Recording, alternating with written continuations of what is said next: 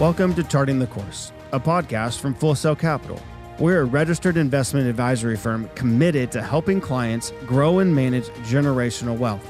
We do this by focusing on integrity, competency, and transparency each and every day.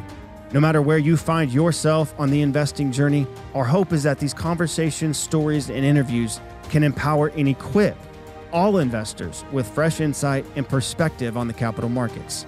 Thank you so much for joining us, and I hope you enjoyed today's episode.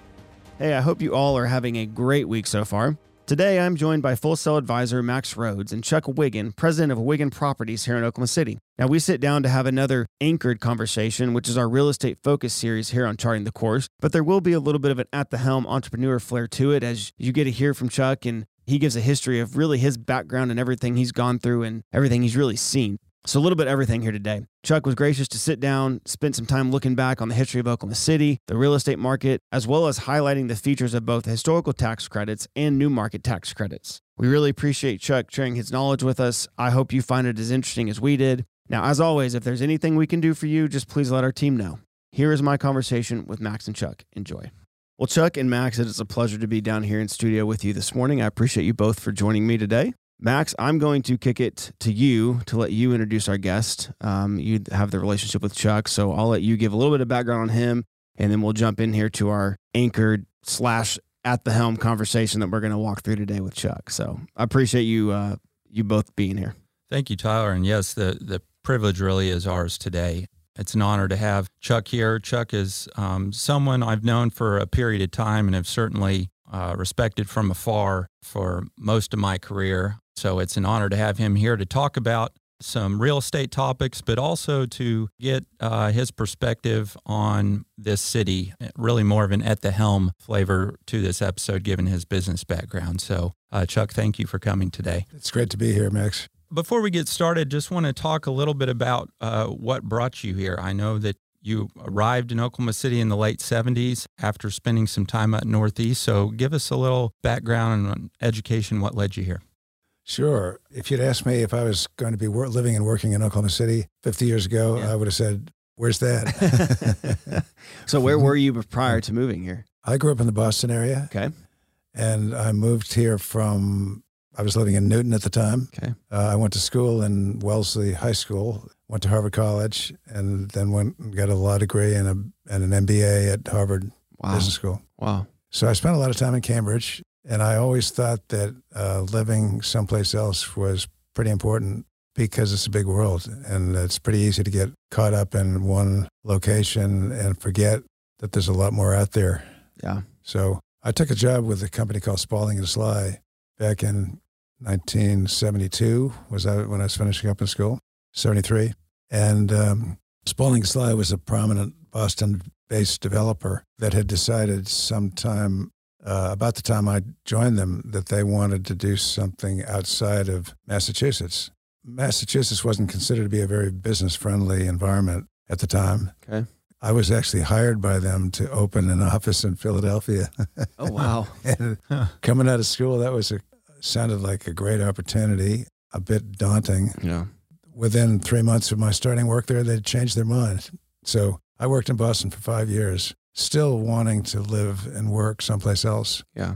But they were a great company to work for, and I don't regret any of the time that I spent working there.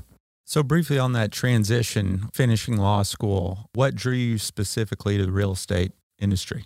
I had a sampling of it a couple of times along the way. When I got out of college, I spent a summer working for a developer of lakefront property in New Hampshire. You know, I love the outdoors and I loved hiking and love the mountains. And so being in New Hampshire looking for lakefront property for this guy to buy seemed like a great job.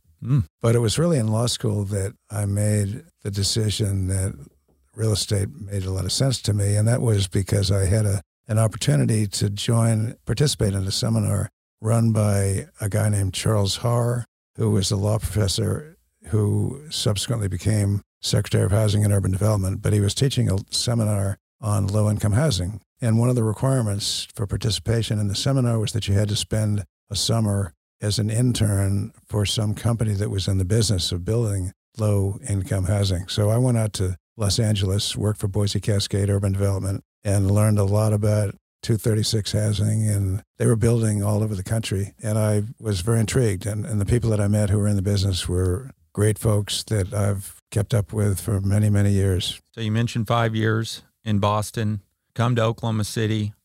How quickly from when you got here does Wiggin Properties begin?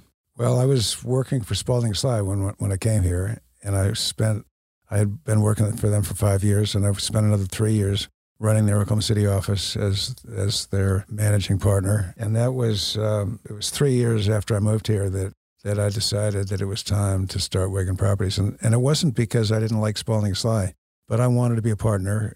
And I thought that the best way to be a partner with that company, since they were based in Boston, was either to work in Boston as a senior level employee or to be a partner who was basically a partner in the parent company that was operating out of Oklahoma City. Okay. And that appealed to me. That was what I really wanted to do, and that wasn't their model. They wanted, if I was going to be a partner, and they offered me a job back in Boston, but it wasn't really what I was looking for. Yeah. So 1978, what does this city look like? Well, I can tell you, since I lived in the Skirvin Hotel a good bit Oh, wow. at the start, Wow.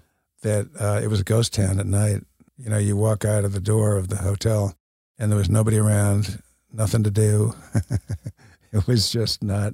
Yeah, I mean, there's no break town. There's no. No, I mean, none of what we think the business district would, like you said, it would become pretty vacant at night, I'd assume. Right. There's no midtown. No midtown. Yeah. No downtown, really. How long? So you lived, or you spent? It sounds like many nights in the Skirvin. Where did you officially kind of plant your roots? Once you did you buy a house, have an apartment? Bought a house. Where was your location? I've always think that's fascinating to ask. Well, I should add here that I was not married when I was offered the job in Oklahoma City. Okay. But I'd been dating a girl for several years, and this move prompted my asking her to marry me. Okay. And so that was a very nice part of moving to Oklahoma City. We got married, floated the middle fork of the Salmon River in Idaho, and spent a couple of days in Sun Valley, and then landed in Oklahoma City. It was a great way to start. Oh, yeah. Perfect. Well, thinking back just on that period of time that we're talking about makes us think about a book that we had recommended to clients at the end of last year. Boomtown talks at great length about the city from when people first got here to the land run. And I know that's something that you have a particular passion for, your involvement in creating the 89er Trail. I imagine you got some insight on the creation of that Freedom Trail back in Boston. They Absolutely. got to do that a few years ago. It's a fantastic trail. But just the fascinating story and chronology of how this city was created and the influences of people like Stanley Draper and, Norrick family and others, the list goes on and on. I think it's so important to your story and the story of others to talk about the transition from that time for people who didn't experience Oklahoma City until maybe the 2000s, what that transition's really looked like, not only physically with the buildings and structures, but just the feel, what you're describing of people coming into downtown versus literally shunning it for so long. Sure. Well, let me say first that Sam Anderson's book, Boomtown, it's a very eclectic story. The subtitle in his book, I think, is fascinating. And I'm going to read this to you. It says, "The fantastical saga of Oklahoma City, its chaotic founding, its apocalyptic weather, its purloined basketball team, and the dream of becoming a world-class metropolis." A lot in that description, isn't there? Yeah. He had a chapter, I guess it was, about the land run, in which he described walking from the eastern boundary of the unassigned lands, walking halfway across the unassigned lands to downtown Oklahoma City, just to get a feel for what these people went through who came here in 1889. And I thought, this is my kind of guy. He likes to get involved and kind of think it through and follow it through. Yeah. What was one of the first? You mentioned being in the Skirvin, walking out the front doors, and there's just nothing going on. What was one of those first developments or real estate focused ideas that, in your opinion, you started to think, hey, like maybe this city can become something more than it is right now? Well, let me start by saying that Oklahoma City was a boom town in 1978 when I moved here. Okay. The oil and gas business was going That's true. big time. And there was a little bank in the shopping center out here called Penn Square Bank. Yep. That was funding a lot of these oil and gas guys. Yeah. And my first job at Wiggin Properties was to consult for Penn Square Bank, for Ron Burks and Beep Jennings, and help them conceptualize and build what we now think of as the Reliance Tower. It was the Penn Bank Tower at the time. Right. And it was going great guns. I was hired as a consultant. So even though the bank failed in July of 1982 was when Penn Square Bank failed. That was a huge event for Oklahoma City because it led to what was clearly a depression. Yeah. You know, it was the crash that followed the boom. And so starting a company in 1981 seemed like a good idea at first.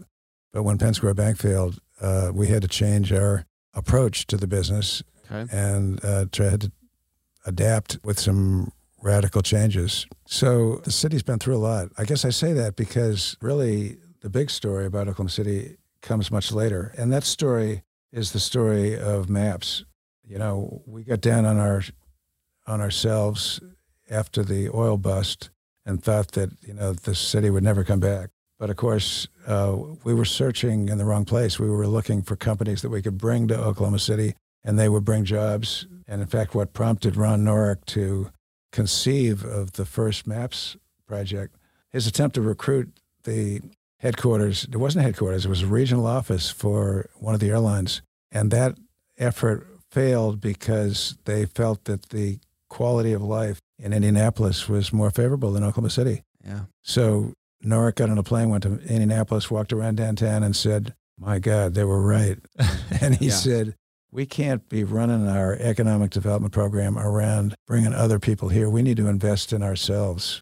Yeah. And it was that decision and that concept that led to the first MAPS projects. Mm-hmm. And I think that Norick deserves great credit for that inspiration. Agree 100%. The projects that were done in MAPS 1 worked so well that the voters who approved the program in 1993 were very receptive to doing another round. And of course, Kirk Humphreys became mayor, and Kirk was a big fan of education and improving our school system. And he went through the incredible task of lacing together all of the different school districts, all of the different municipalities that school districts spilled over into.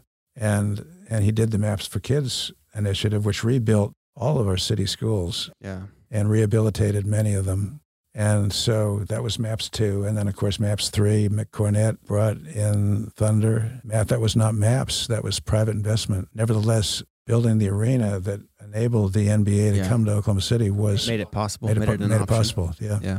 Yep. You know, Mick had Scissortail Park under his watch, MAPS 3. The new convention center, Port Ashore, was all under Mick's watch. So, and then, of course, now David Holt, our new mayor. Here we go. Here we go, MAPS 4. Yeah. Only we're not doing downtown venues anymore. We're doing anything, parks all over the city, social welfare programs. Yeah. And we're doing basically all comers. He put out an advertisement saying, tell us what you think we need in MAPS 4. Yeah. And people came in with all kinds of wild ideas. Oh, yeah. And at the end of the day, instead of picking the top 5, he said, nope, we're going to find a way to do all of these things. So cool. Yeah. Yeah. And he is. Yeah. Good for him. Yeah. What a program. Let's talk a little bit more about really what you've done at your time at Wiggins Properties, and specifically wanted to talk about 2 programs that I know you have a great level of experience and involvement with. Those are new market tax credits and the historical tax credit programs, which have been a big part of the way this city has transformed over time. First, with new market tax credits, just tell us a little bit about the history of that program,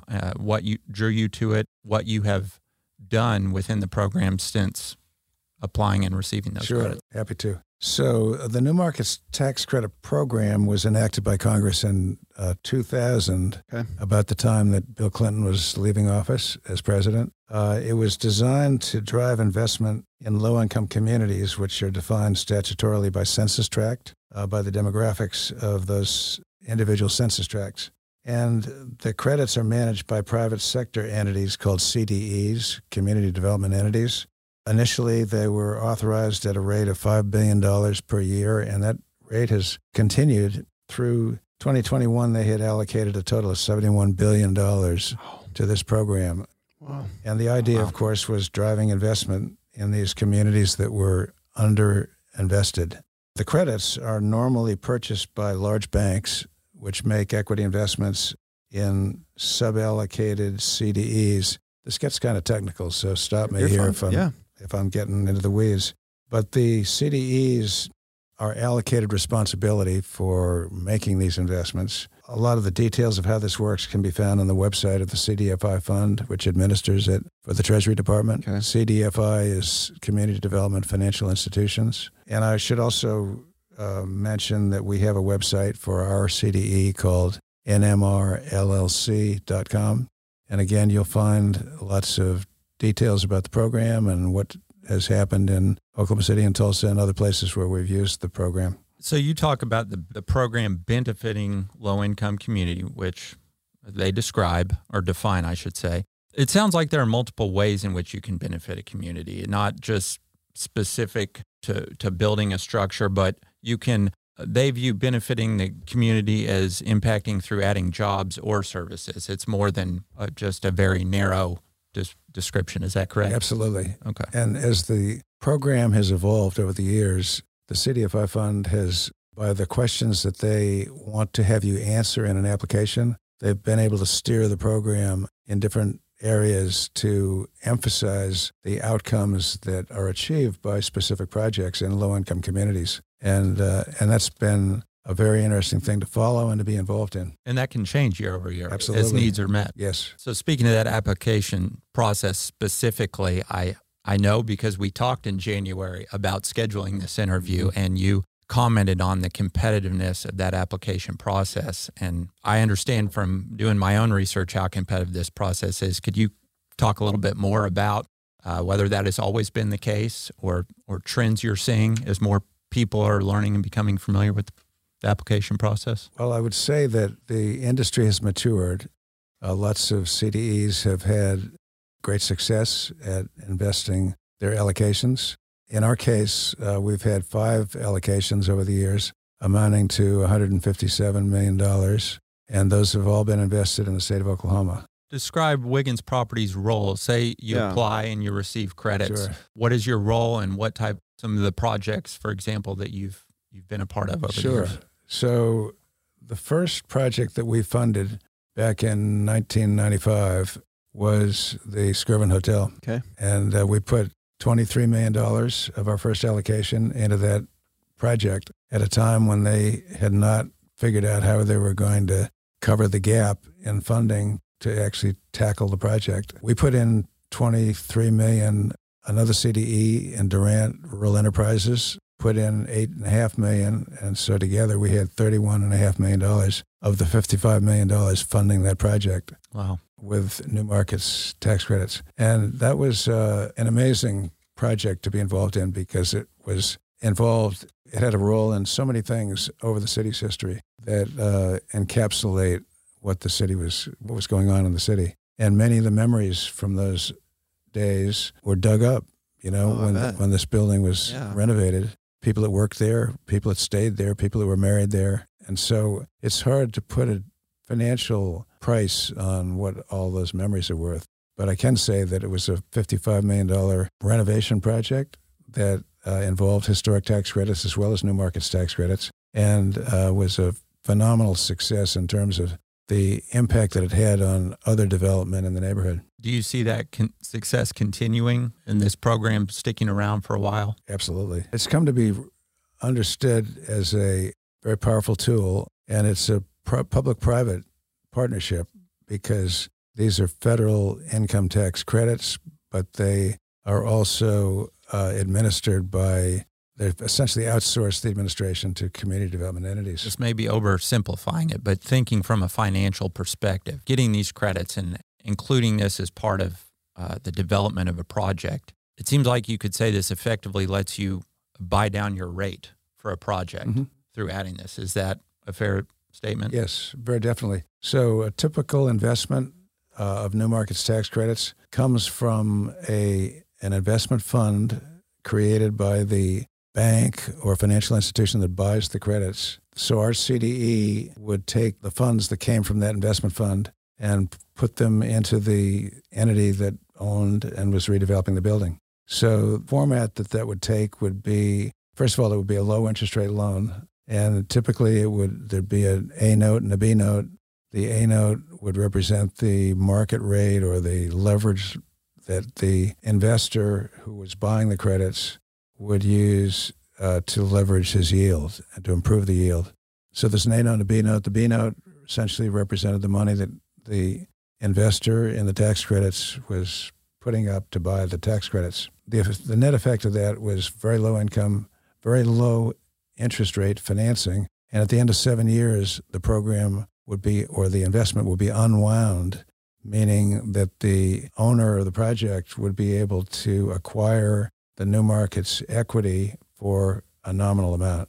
Okay. Typically $1,000. Okay. So, Wow. I see. $33 million of credits went into the project initially. Approximately 25% of that represented the cash value, discounted value of those credits. And that 25% could be bought in by the project sponsor for $1,000. Okay. And I'll give you an example of one that we did in downtown Tulsa. Yeah, that'd be great. The Palace Building at the corner of 4th and Main was owned by the Tulsa World. And for a time, they thought they might tear the building down.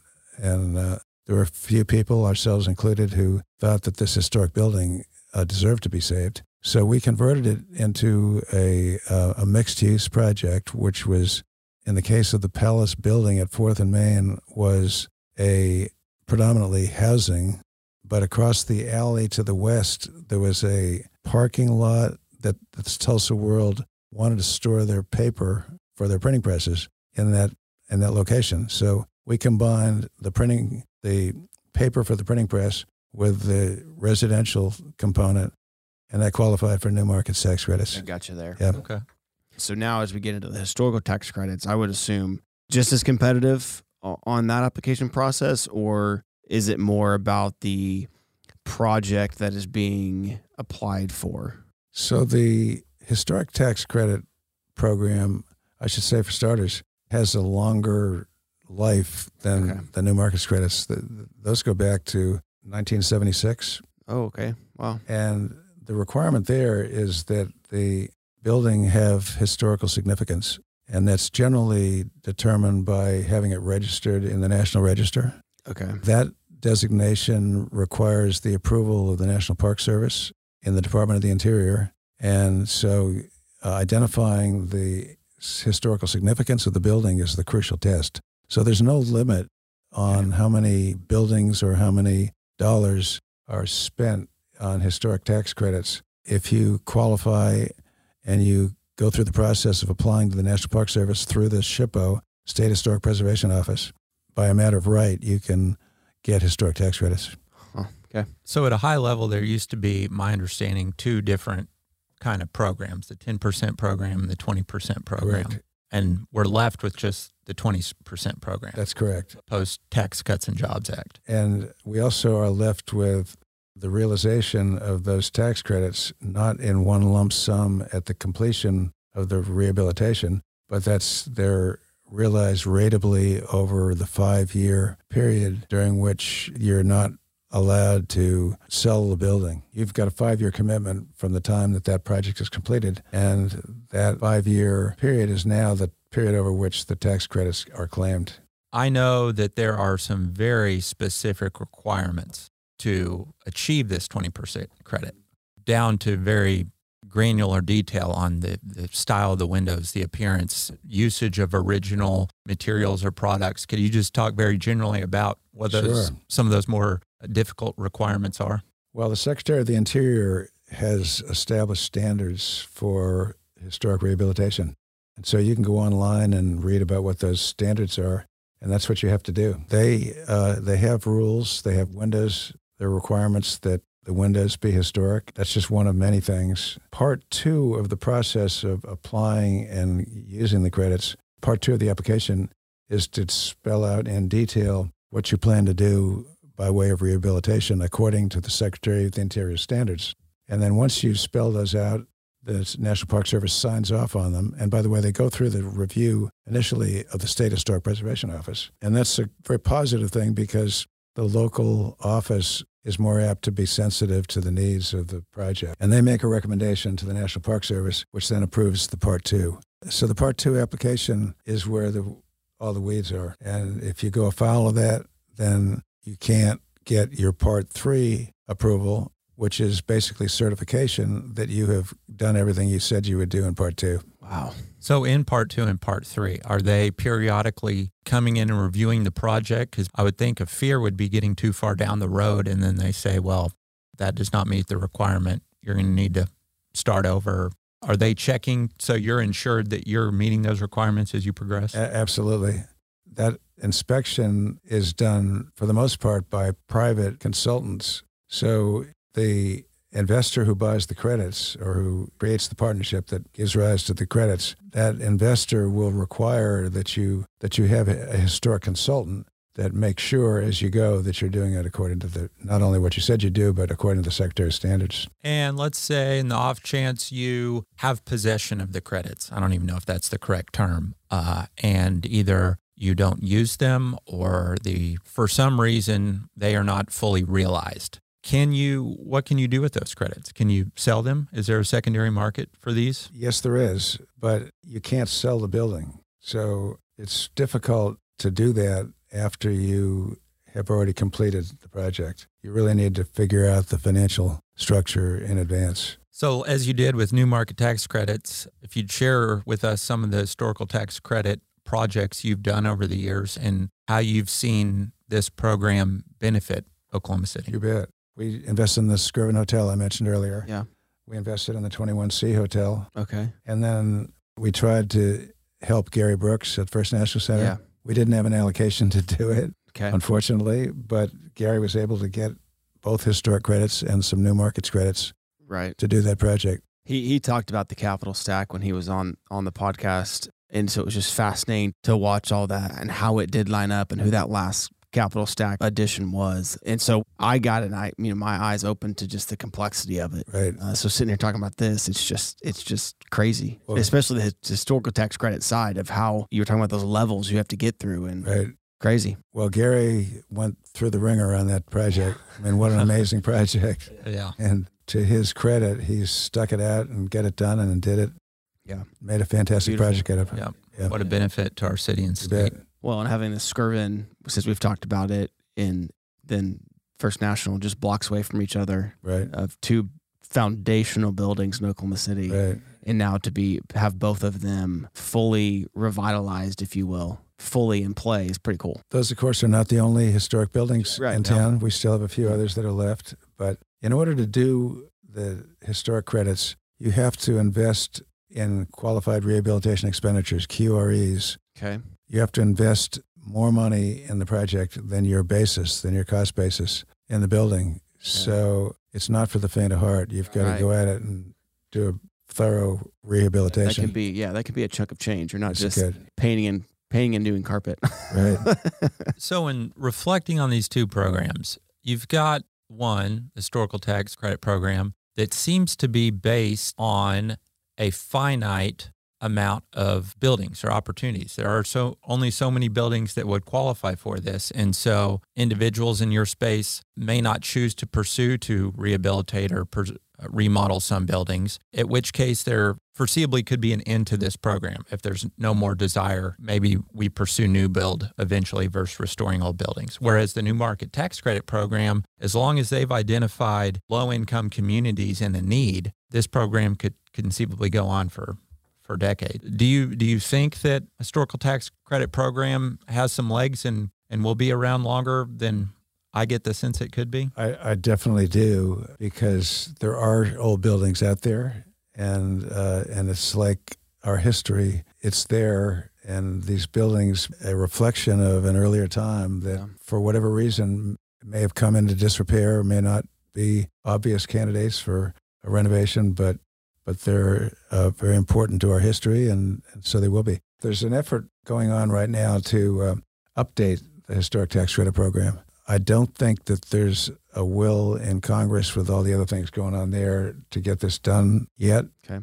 But a lot of thought's been given to it, and a lot of the leaders in historic preservation have been involved in it. So one of the things that would do is it would raise the credit from 20% to 30% on projects less than $2.5 million. Wow, so, okay. The giant projects like the Skirvin Hotel or the First Sure. National Center. That's what we kind of think of, but right. Yep. It's not just those. And No. there's a surprising number of old buildings where some very interesting things happened over the years. especially I would think in not necessarily rural towns, but some of your smaller cities surrounding our metro, for instance, you've got to think of some Main Street programs. some of those Main Street buildings that would qualify. Exactly.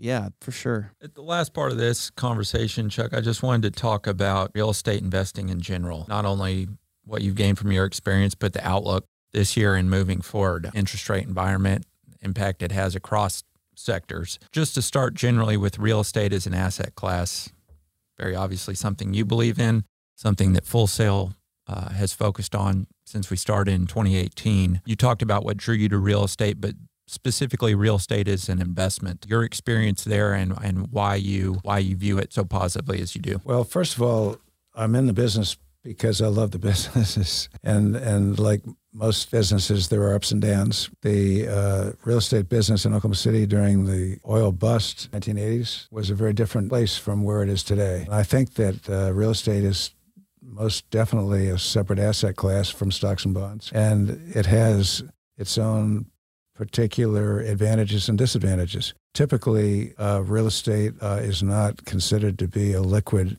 asset class, although there are, of course, public REITs, and so there are ways to invest in real estate that are not just directly in the assets. Investing in real estate has been a very important source of wealth, and I have viewed it from that perspective for many years and seen it both in the ups and the downs. I would say that as volatile as many investments are currently, stocks and bonds in particular, real estate looks pretty good. Now, that's not to say that there are great deals to be picked up all over the place, right, but there are some things going on that will lead to opportunities. Let me ask then, what are you most excited about? Whether it's a retail, industrial, office, maybe it's geographical focus, maybe it's just something about what you're seeing in real estate generally. Sure. What are you looking forward to? Well, let me say, first of all, that we're involved in office space. That's probably our best known area of expertise. Okay. But we also do retail and we do industrial. We're getting ready to do our first hotel. But I think that all of those have their opportunities. And right now, office and hotels are very much out of favor. That means to us that there may be opportunities that we can capitalize on. I think we are big believers in contrarian bets. Office and hotel fall into that category. We're actually looking very hard at RV parks. We're also doing some small retail. We do large retail if we found the right projects to invest in. But right now there's a big gap between people who see cap rates as being what they were a year ago and those who say that interest rates are higher and therefore cap rates need to be lower. So you got buyers and you got sellers and they don't see eye to eye right now. And then in terms of just trends, what much has been written about migration from the Northeast, South, parts of the West Coast leaving and then net inflows with states like Florida. You guys have many projects outside of Oklahoma that you've done over the history of Wiggin Properties. What do you think are the main drivers for these movements? Some more obvious than others, but do you see these trends continuing? So the trends right now away from the coasts, I think will last for some time. I don't think that this is like a pandemic that's going away, which, by the way, may or may not be going away, and that's one of the big contributors to the volatility that we see these days. But prices on the coast have arguably been overheated, and cap rates have gotten to historically low levels, which really have not been sustainable. And so when you can't find what you're looking for on the coast, you look in the interior of the country. And so the heartland of America is very much in favor. I saw an article a couple of months ago about Oklahoma City moving to 22nd largest city in the nation and now 20th. And so it's exciting to see. I think it's be careful what you wish for. It's if the numbers get too big too fast, you are presented with other issues to address. But certainly I would think an exciting time to be in the space in the city. Fascinating. Well, thank you so much for your time, Chuck. We really appreciate it. I know that our listeners will as well. Yeah. Thank you both. I appreciate it. Thank you for listening. If you enjoyed today's conversation, don't forget to review and subscribe through your preferred podcast platform. Have a great week. All opinions expressed by the host and podcast guests are solely their own opinions and do not reflect the opinions of Full Sail Capital. This podcast is for informational purposes only and should not be relied upon as a basis for investment decisions. Clients of Full Sail may maintain positions in the securities discussed in this podcast.